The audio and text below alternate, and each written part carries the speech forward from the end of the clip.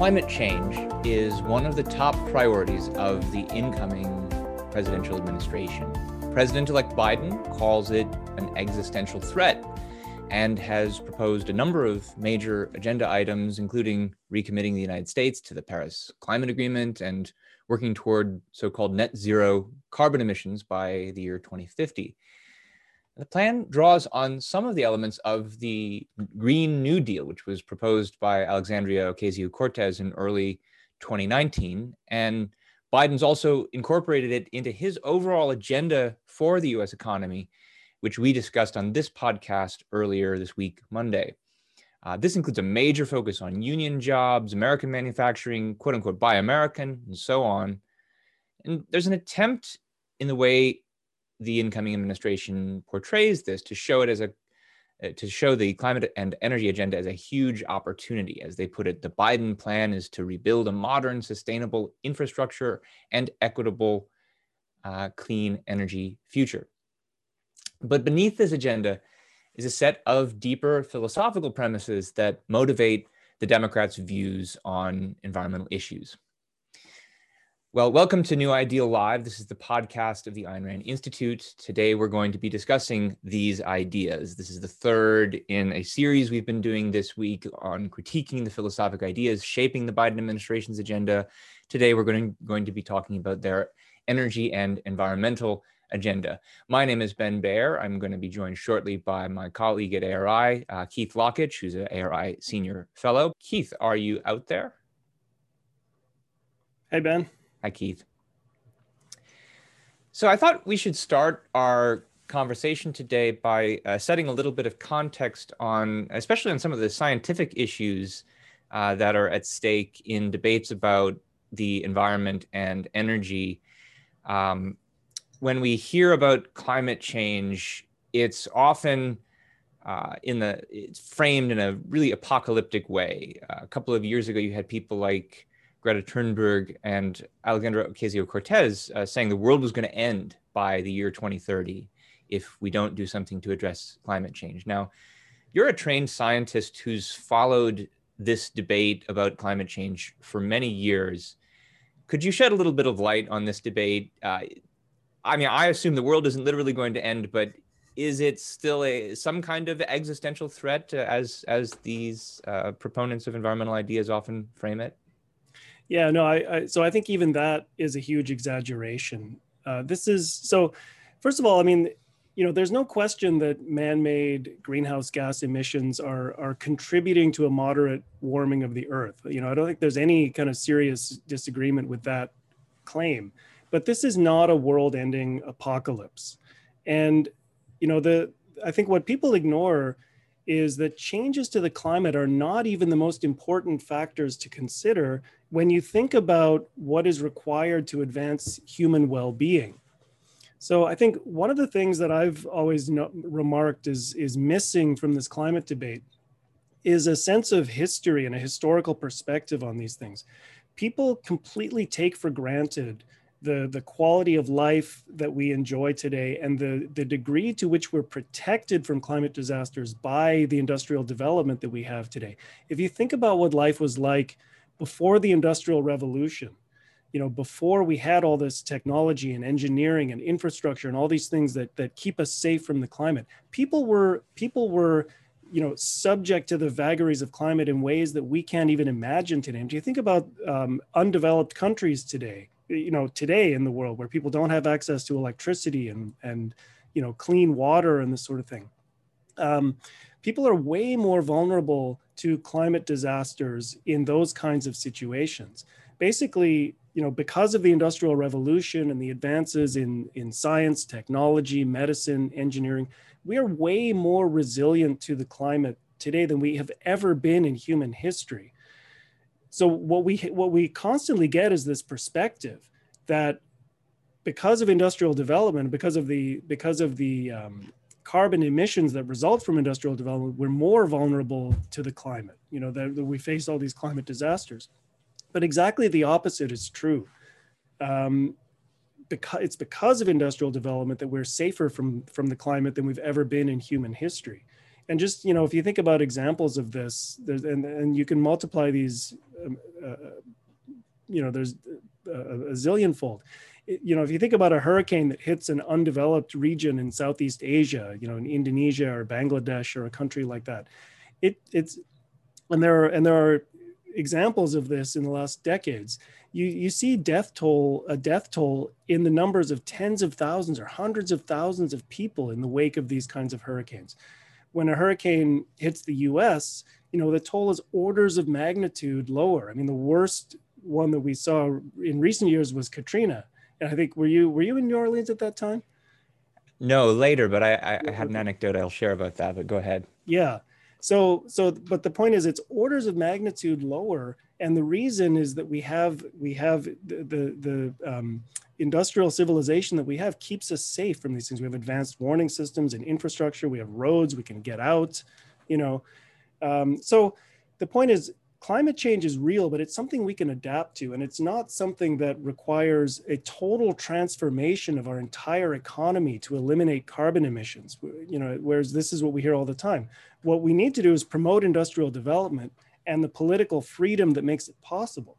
Whereas what the environmentalist movement is advocating is exactly the opposite. That the only path forward in the face of possible changes to the climate is a total decarbonization of the economy. And we can talk in a minute about what that actually looks like in reality. And this is what's underlying the incoming administration's climate and energy policy. The whole starting point for their climate agenda is the standard alarmist position of the environmentalist movement, and then it all goes downhill from there. So. Yeah, you asked about Katrina. No, I was in New Orleans for the better part of a decade, but I was there for Hurricane Isaac, which happened in 2011 or 2010. Can't remember which year. It's an interesting experience. What happens when power goes out through the entire city? The electrical grid goes down. What is the best thing to have on hand when this happens? A full tank of gas. Which you can use not only to get around, to get the food that you need to live, but to charge your phone if you want to stay in touch with people. Of course, it's a full tank of gas they don't want us to have if they're going to decarbonize the entire economy. Now, is the use of fossil fuels contributing to climate change and maybe even causing there to be more hurricanes? Maybe so, but as you're suggesting, if you want to be able to deal with hurricanes, there's nothing better to have than access to fossil fuels. It's a cheap, dense source of energy, which you don't have access to charging your batteries when a hurricane tears down the entire power system. Another example here is we evacuated for a few days, came back to a city without power. The first thing we see coming back is a parking lot full of electrical trucks that are there to rebuild the power grid. I mean, just as far as the eye could see, trucks to rebuild the power grid. Trucks that are, again, powered by fossil fuels, which you wouldn't have access to as easily if you were going to decarbonize the economy in the way that you want to. So, yeah, I mean, having access to something like fossil fuels is essential for being able to deal with whatever kinds of climate vulnerability we have. And I've witnessed this firsthand. Yeah. But we should maybe now transition to talking about, just practically speaking, what it is that Biden wants to do to implement this kind of clean energy plan. What's he proposing in this area? Yeah, so you mentioned that this is a series of podcasts that we're doing this week, and on Monday, so yesterday there was you had talked with ARI Senior Fellow Onkar Ghate about Biden's healthcare plan.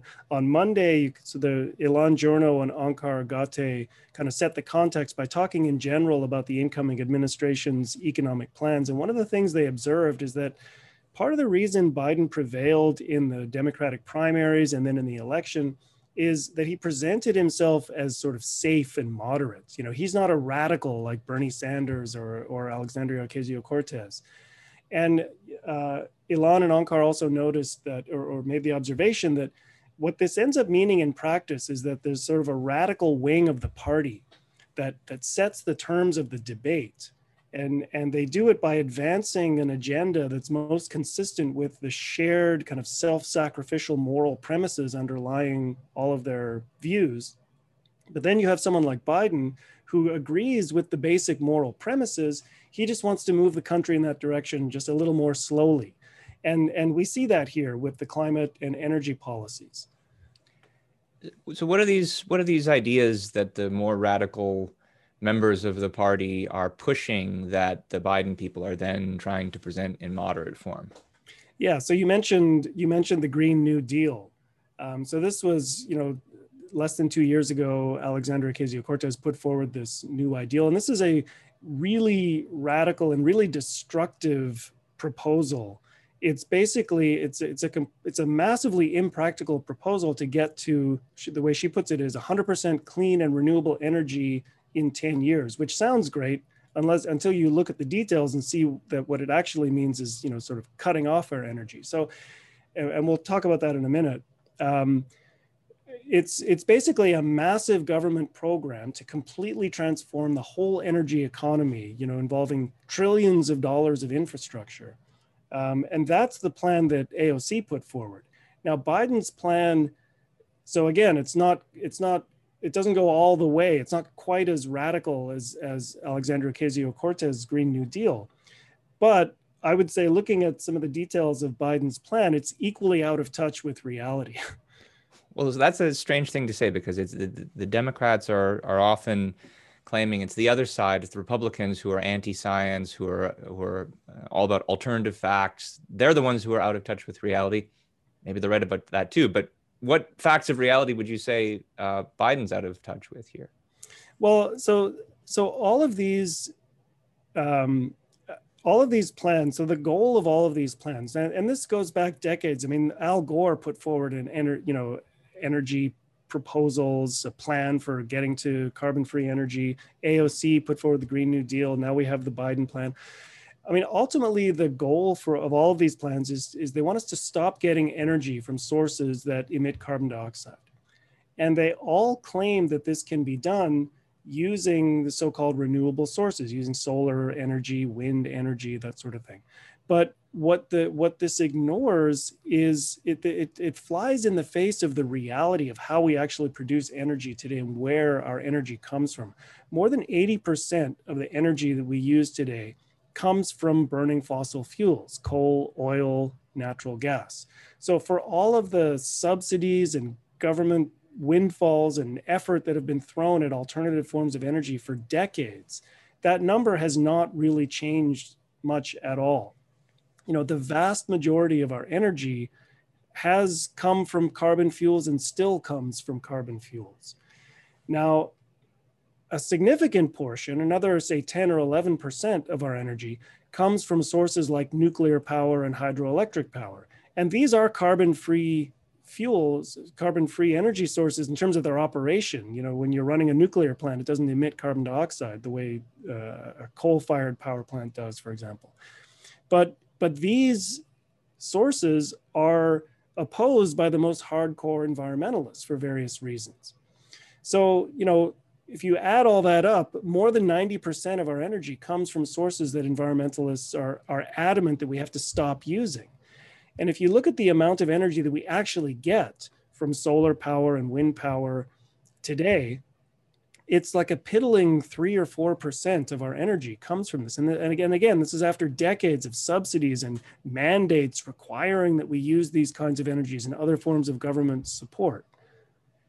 So it sounds like you're saying, given how much of our current energy usage is based on carbon-based energy sources, then for them to implement their goals, they would either need to dramatically reduce the amount of energy we consume, which means we're not going to get to use all kinds of modern conveniences, or there'd need to be some kind of miracle in the development of alternative technologies. Now, why rule that out? Wouldn't the defenders of these plans say basically, well, the alternative energy technology just hasn't been given a chance yet. It needs to be better developed, made more efficient. And that's the whole point of these investments that Biden administration wants to make. Yeah, and so I'm not going to say categorically that there's no possible breakthrough that we could ever happen that could make sources like this useful. But there are sort of basic reasons stemming from just the fundamental physics and the economics of this for why this is not really likely to happen. The problem with solar and wind is that these are really, really useless, impractical forms of energy. They call them 21st century technologies, but you're talking about windmills. I mean, that's like 12th century technology, right? The problem is that they're unreliable, right? So if you're talking about generating electricity, one of the things that you require is stability, right? An electric grid requires a steady, even flow of energy in order not to, have spikes and brownouts and shortages and all this kind of thing. But what you have when you add wind capacity to an electric grid, wind comes and goes, right? You're adding a fluctuating source of energy to something that really has to be stable. And you don't have, and for something like solar, there's only certain places in the world where you can even get energy from solar power, and it's only available at certain times of day. So again, this is not stable energy that you're adding to the grid.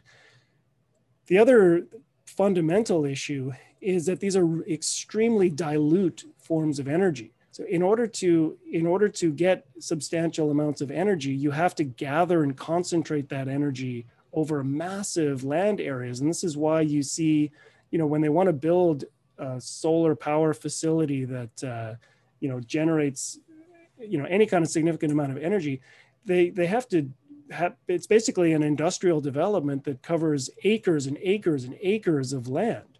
And that, has its own problems. We can talk about that more in a minute. Yeah, go ahead. Just to give the devil his due on this, isn't this the reliability problems and the dilution problems that you're talking about? Isn't this part of the reason why the Biden administration, for instance, wants to invest in batteries so that, to harness that power and make it storable? Or do you think there's problems with this proposal as well? I mean, from what I've seen, there's no, I mean, you're talking about, we're not just talking about little, the battery here on my desk, we're not talking about, little cells like this. You're talking about storing, enormous quantities of energy. Like, I mean, the kinds of batteries you would need. I mean, there's a reason Tesla won out in the Edison-Tesla wars over alternating current versus direct current, and basically because you can't store that much energy. I know that people are working on advanced battery technologies, but this is, and again, as I said, there could be some kind of breakthrough that occurs, but this is not something that we should be building into a 10-year plan or Biden's talking about what he's going to do in his first term. I mean, this is not something that we should be building into a 4-year plan for our energy future. So it's one thing to maybe build better batteries for electric cars, but then trying to power 80% of the industrial economy on batteries is quite a different order. Yeah. But then what about something where there's a proven capability of powering industrial concerns, nuclear energy? Yeah, I mean, that's carbon free, right? Right. So if people actually cared about producing carbon free electricity, they should be all, marching in the streets for demanding a massive scale up of nuclear energy. But obviously that's not what we see. If you look at the Green New Deal, Alexandria Ocasio-Cortez was calling for a transition away from nuclear. Ultimately, there's language in there about decommissioning all nuclear plants as soon as possible, right? Now, Biden is not quite so bad on this. His plan does call for continuing to use existing nuclear and hydroelectricity installations kind of as long as they last, because why throw away infrastructure that's already developed and so on.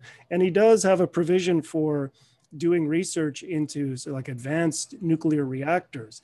But the premise here is that existing nuclear technology is somehow unsafe and unworkable, and we need to be opposed to it, which is it's, they could have a whole discussion about that, but that's just not true. It's not true that we can't scale up nuclear until we have some kind of new advanced nuclear. And And the point is that scaling up nuclear is not the core of his plan. The core of his plan, he talks about, installing millions of solar panels and tens of thousands of wind turbines, right? It's solar and wind, those forms of energy that all of this is resting on. And, of course, this will all be done by workers with good union jobs, right? Because apparently an essential element of fighting climate change is, labor agreements settled by collective bargaining, apparently. Who knew that, In California, where they've had a new series of rolling blackouts this past year, if you drive from Orange County to San Diego, every time you drive by the San Onofre nuclear plant, which they have now, it was the last nuclear plant in the state, but it's now being decommissioned, and you drive by and you think, couldn't we turn this on? But I guess not. So I used to, you talk about some anecdotes. Before that was decommissioned, I used to, when we would drive down the coast, sometimes heading to San Diego, and I would see this functioning nuclear power plant, I'd feel a little warm glow that here's at least one bright spot in our energy situation, that we have that this nuclear plant is still functioning. When I heard it was going to be decommissioned, I was just, so tragic. So it might be that there are more of these blackouts in California's future.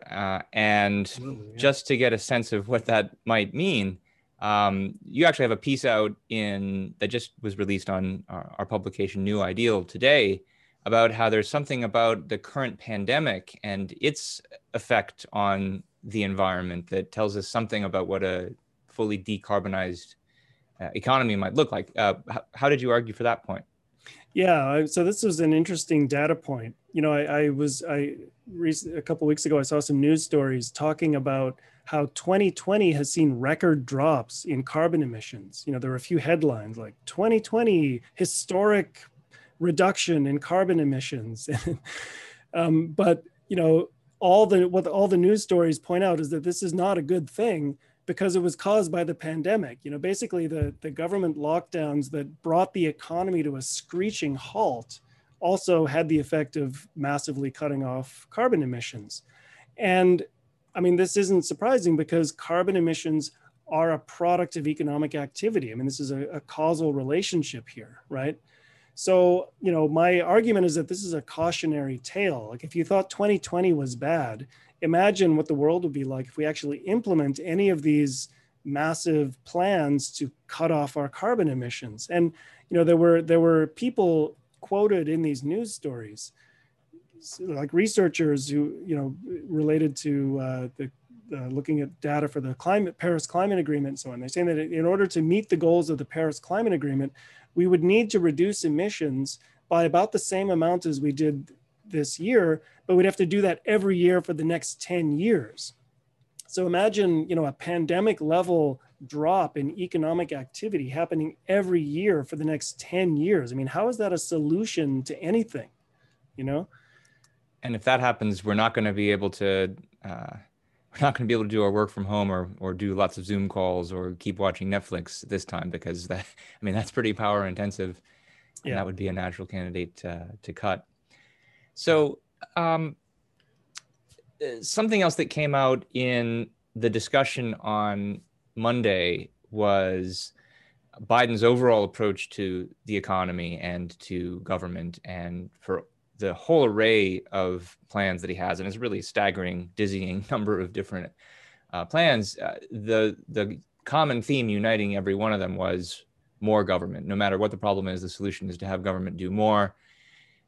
Where do we see this in his energy and environment proposals? Yeah, I mean, so I've talked a little bit about what he wants to do in the energy sector and research into nuclear and so on, but most of the plan really is all about the huge, quote, investments that the Biden government will make in all sectors of the economy, in order to make it more, quote, sustainable and, quote, equitable, right? And so most of the plan is more connected with the rest of his economic policy, because it's all about, creating millions of good union jobs in various ways, right? Rebuilding America's crumbling infrastructure, investing in the auto industry to scale up American production of electric cars, building zero emission public transportation options.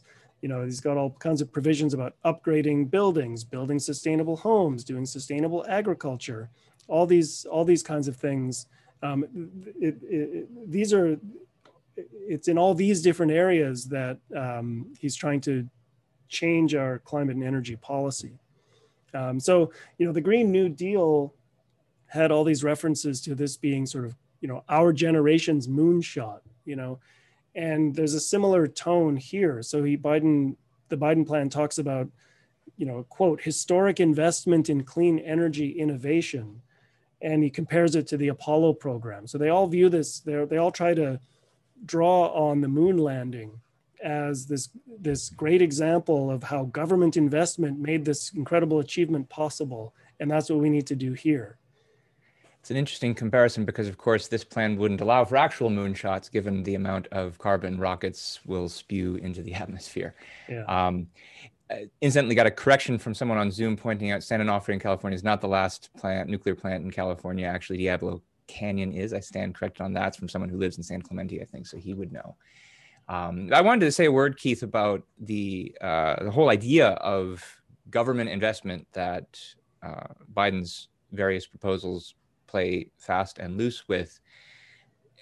There's something wrong with the very idea just on a philosophical level, because what investment means in an ordinary sense is taking wealth that you haven't consumed and lending it to someone else who's engaged in some kind of productive activity in the hope that they're going to create a value and you're going to get a return from it. But what government investment, so-called, means is basically taking that same unconsumed wealth, taking basically our stock seed and giving it to somebody else to consume rather than for the sake of production. Now, it doesn't look like that right away when you talk about investment in something like alternative energy, because it's true that that's money that's then being used to build things. It's being used to build solar panels or whatever. And you might think, well, this is productive. But the issue is that if building these things wouldn't actually turn a profit in a free market, if nobody would volunteer to buy these things or use them, then it's not actually creating any value. And it actually represents net consumption. I mean, it's like building up, piling up a stack of rocks for no end that actually serves human purposes. And that's especially true when we're talking about energy, which is one of the most important requirements, most important inputs to a productive process. If you're creating forms of energy that actually take more energy to produce than you can derive from them, and here I have in mind quite possibly many of the batteries that they're trying to build, that's not productive. It's actually a form of consumption, and not, so that means it doesn't count as investment. Yeah, go ahead. I mean, I think there's a relation here to what a relation of what you're saying to the Apollo program itself, because there's a way in which the whole motive of the Apollo program was not that there's some sort of productive ends that people can pursue here. It was really, it was sort of done for the sake of prestige and allegedly competing with the Soviets and that sort of thing. And to the extent that it succeeded because private companies were able to innovate and do the work that was needed to make it happen. And if you look at what happened afterwards, what happened with NASA became sort of this bloated bureaucracy. And there were all, there were all these programs that didn't really have like a real economic purpose. And it became this, so what we're seeing today with the advent of private space ventures, you're seeing people who actually have kind of an economic vision, like Jeff Bezos talks about building the infrastructure for regular travel to space. And there's, the potential of mining asteroids, and there's actual economic reasons for doing this. But when the government does these things, it's not, as you're saying, they're not doing it in a way that the economics of it makes sense, and they're commandeering wealth that could be used for productive purposes and diverting them to these purposes for reasons other than economic productivity. Yeah, it's worth pointing out that the fundamental reason that there's going to be bad economics in a government so-called investment scheme is that governments don't actually produce anything. Governments are good at one thing and one thing only. They're good at using force. And that's a good thing when they're using force in a retaliatory way to protect people's rights. That's why government properly invests in the military, which is arguably part of what was going on with the moonshot. But when it comes to deciding what's a new form of energy where you need innovation, and Biden throws around language of innovation and incentivizing innovation a lot in his policy proposals. There's another perversion here. I mean, private companies have plenty of incentive already to create innovative, efficient forms of energy. It doesn't make any sense to just throw away energy if you're trying to make a profit. You want to be able to use energy efficiently. But if private companies aren't already investing in some kind of technology, it's because their best judgment suggests they've looked at the facts. They don't think that the technology is cost effective, or they don't think it will work well enough to provide the energy that they need to do what they're doing. So when government does its investment in a new technology, what it's basically doing is it's taxing the people who would otherwise spend money on other things to fund technology that those people don't think will actually work. That's not incentivizing innovation. It's paternalistic government saying some people's judgment about what's actually effective can't be trusted, and we're going to stop them from exercising their judgment. That's something that disincentivizes real innovation. Yeah. So, and it's the government sort of trying to pick winners and losers in the energy industry, as opposed to letting the free market decide that. So I think we should begin to wrap up our discussion by talking about the most fundamental issue that's underneath all of this, and that's the philosophic ideas that are driving this entire agenda, this entire view of government investment and the importance of protecting the environment. What would you say it is that's driving Biden on this front, and especially the more radical figures who are driving him? Yeah, I mean, so I do think there is a really fundamental perspective underneath all of this, whether Biden would articulate it or not. The environmentalist movement certainly articulates this. There's sort of a basic philosophical issue of man's relationship to nature. But so let's unpack it a little bit. So when you look at a plan like these sort of clean energy plans like Biden's, right? The idea is to eliminate greenhouse gas emissions while also supplying us with enough energy to meet our needs. And there's this idea that we can do this without having a negative effect on human well-being. But as we just discussed, when you start to look at the details, you see that there really isn't any sort of realistic plan here, right? They talk about, there's always a lot of peppy cheerleading with these plans, how great it's going to be when we make all these investments in sustainable, clean energy. But the reality and the facts tell a completely different story. And then, for me, so there really isn't a plan for getting us to a future where we can meet our energy needs. And it's not just to have the conveniences around us, but to enjoy the quality of life and to really life and death kinds of technologies that we rely on every day. We need energy. We need the substantial amounts of energy that we have to have these things.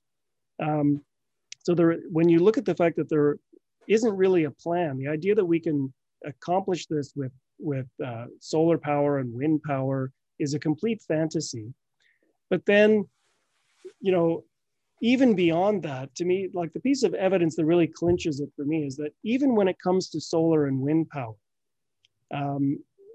so we're told on the one hand that we have to completely transform our energy to run on solar and wind in order to fight climate change, right?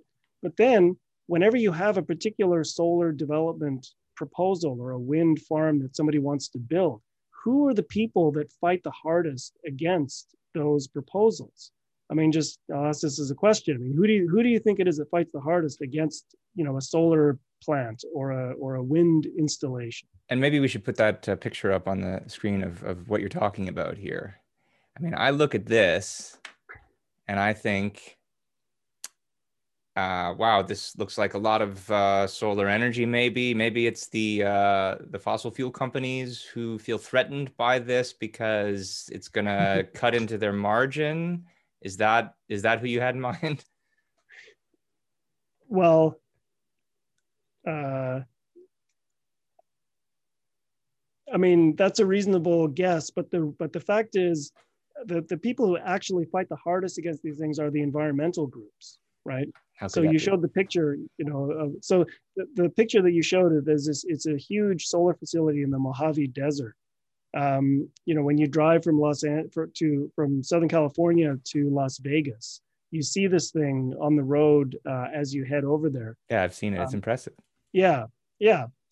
Um, when this thing almost didn't get built, because when it was under development, the people who were fighting it tooth and nail were environmental groups, with names like the Desert Protective Council, and it's all on the grounds of how can you just despoil the habitat of the desert tortoise and the bighorn sheep and all this kind of thing, right? It's environment. They're fighting it on environmental grounds. So this transition to solar energy, which supposedly is essential to fight this existential crisis that we all face, environmental crisis, and it's environmental groups who are fighting it the hardest. So to me, I think what this really reveals is these deeper premises underlying the environmentalist movement. And this is true whether people admit this or not.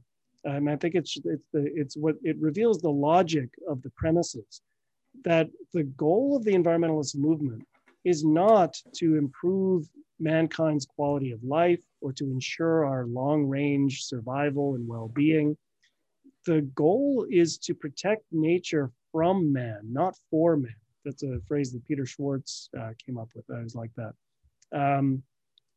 So it's the in terms of man's relationship to the environment, man is viewed as a despoiler of nature, as any actions that we take to preserve our life are destructive of nature.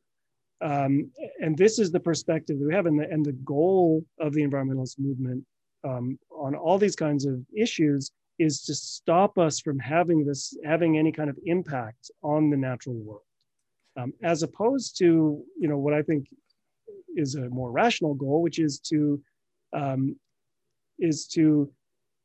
figure out how we can improve mankind's environment in order to promote human well-being.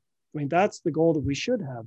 Ultimately, human life should be our standard, and human well-being should be the standard that we judge these things by.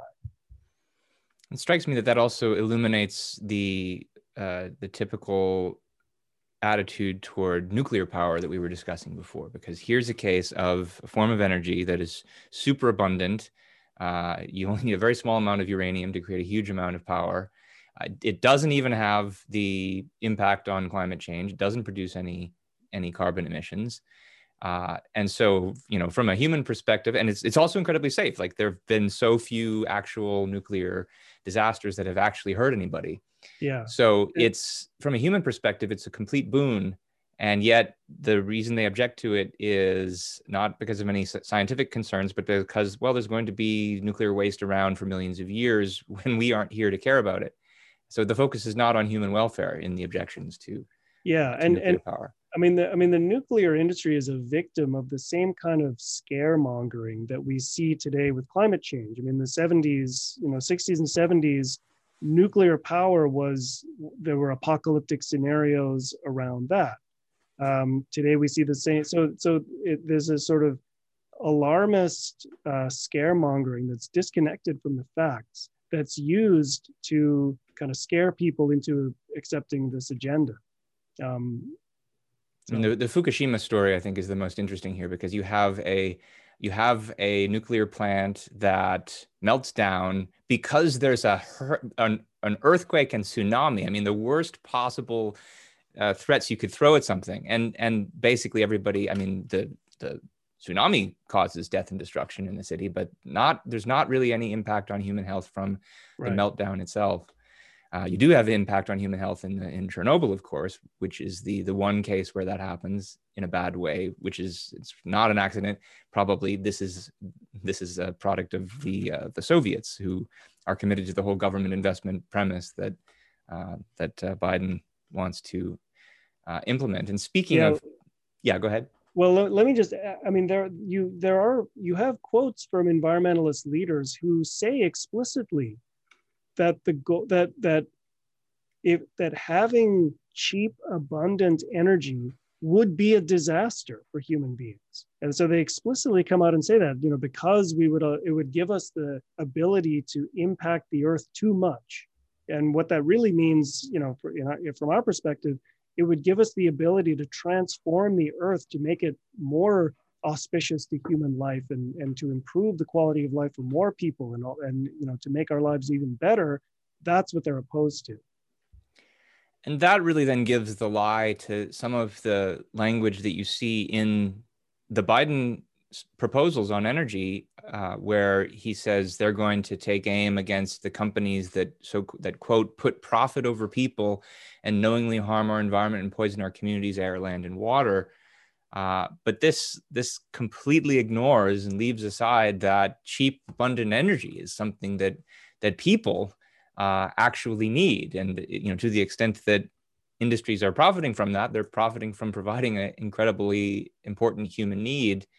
I think it really points to, when we're talking about the concept of the environment, you have to be very clear what you're talking about, because if it means anything that's valuable at all to anyone, you've got to specify who it's valuable to. This environment. Environment just means your surroundings.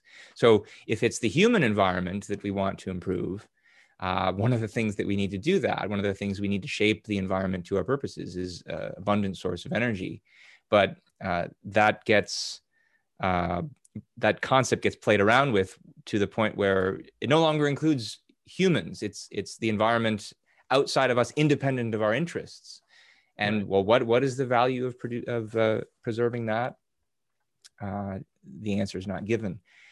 I thought it would be a good idea here to start to wrap up by sharing a quotation from Ayn Rand that I think captures this observation that we've been trying to make over the last few minutes about what the real goal of the environmentalist movement is. If you look at her essay, The Anti-Industrial Revolution, she characterizes their motivations in this way. She says, in confrontation with nature, their plea is, leave well enough alone.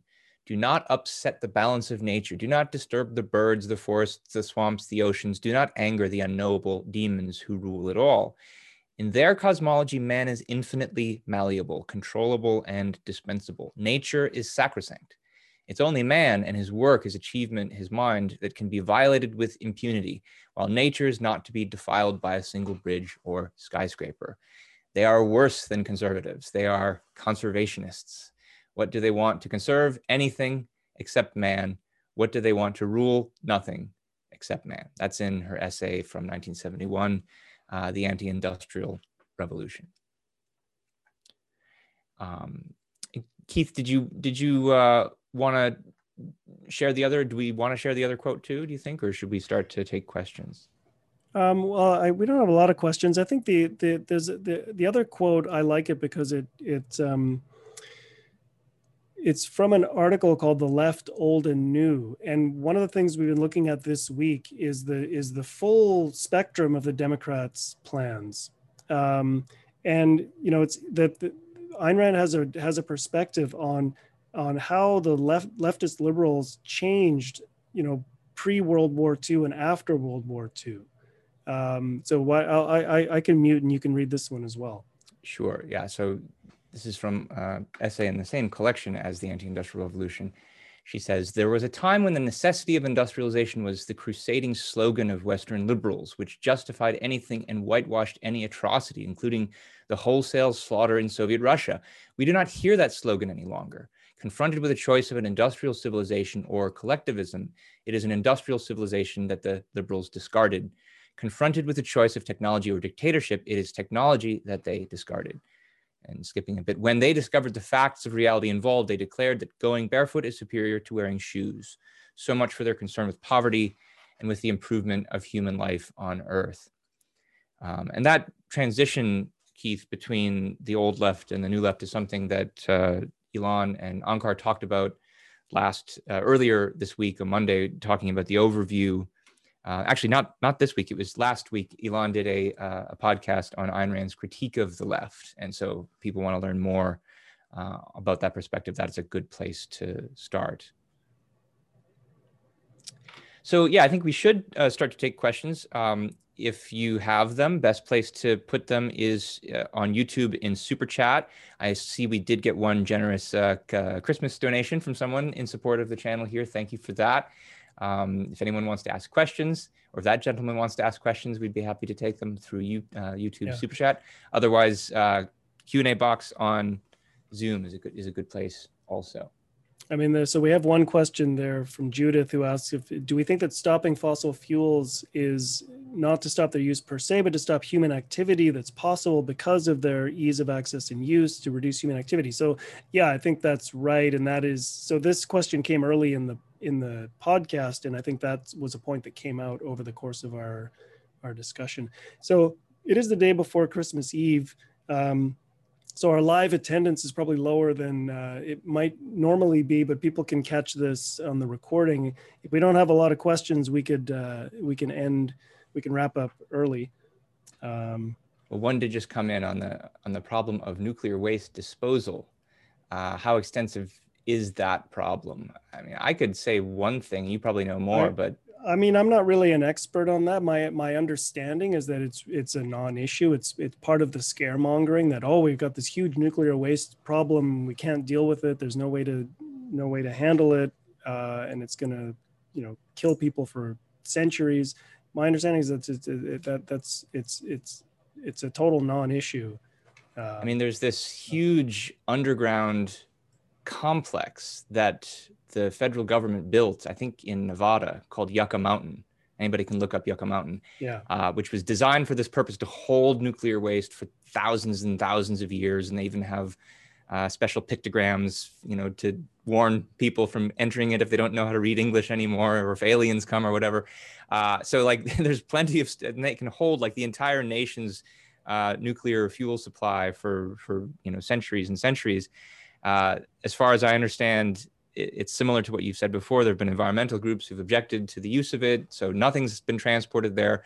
Also, I think the states that the waste would have to pass through on railroads object to to that happening, even though I think they have much worse railroad accidents involving fossil fuel, oil trains being derailed and causing huge fires. We wouldn't have to deal with that as much if we could just transport some nuclear waste. I have one last question for you, Keith. If as maybe a way out, perhaps as a way of emphasizing that the point that we've been making here isn't that there's no point ever in trying to develop alternate forms of energy. What's the most famous example of this in Ayn Rand's fiction? Well, actually,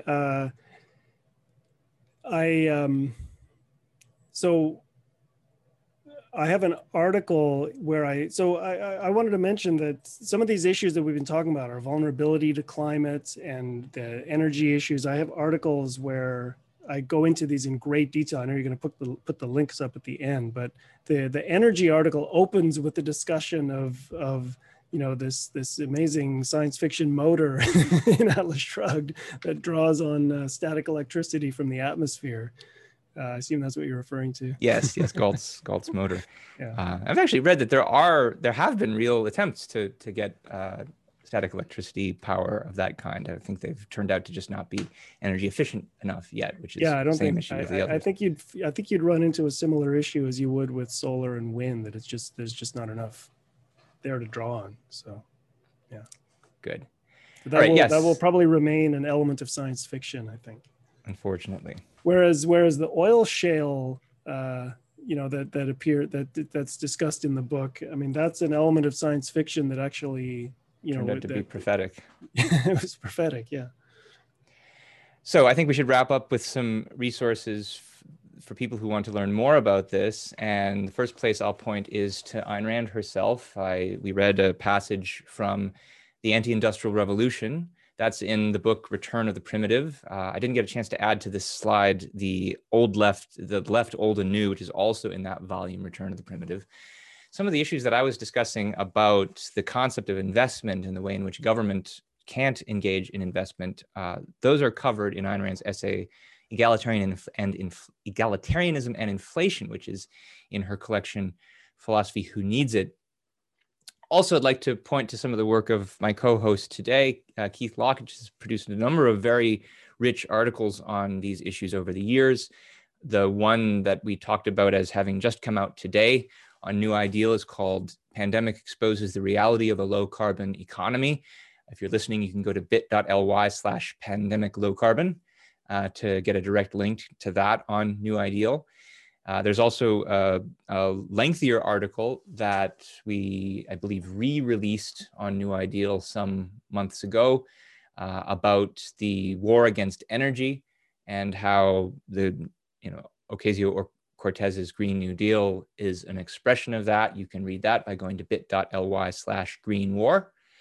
And a really valuable article, which I learned a lot from, which touches on some of the things that we discussed at the beginning of the episode today, about how if the climate is changing, the thing that you need most to be able to deal with the vicissitudes of a changing climate is industrial capitalism and the energy that it makes available. There's a lengthy journal article that we've republished on the ARI site that you can read by Keith called Climate Vulnerability and the Indispensable Value of Industrial Capitalism. That's at bit.ly/climate vulnerability. If you have questions that you'd like to ask us about things that came up today, send us an email to newideal@aynrand.org. We read all the email that comes in. We answer many of them. And if you have ideas for future episodes, we sometimes take you up on those ideas too. Otherwise, that's all I've got. Thanks, Keith, for joining us today. And Merry Christmas and a Happy New Year to everyone in our audience. You've been listening to New Ideal, a podcast from the Ayn Rand Institute.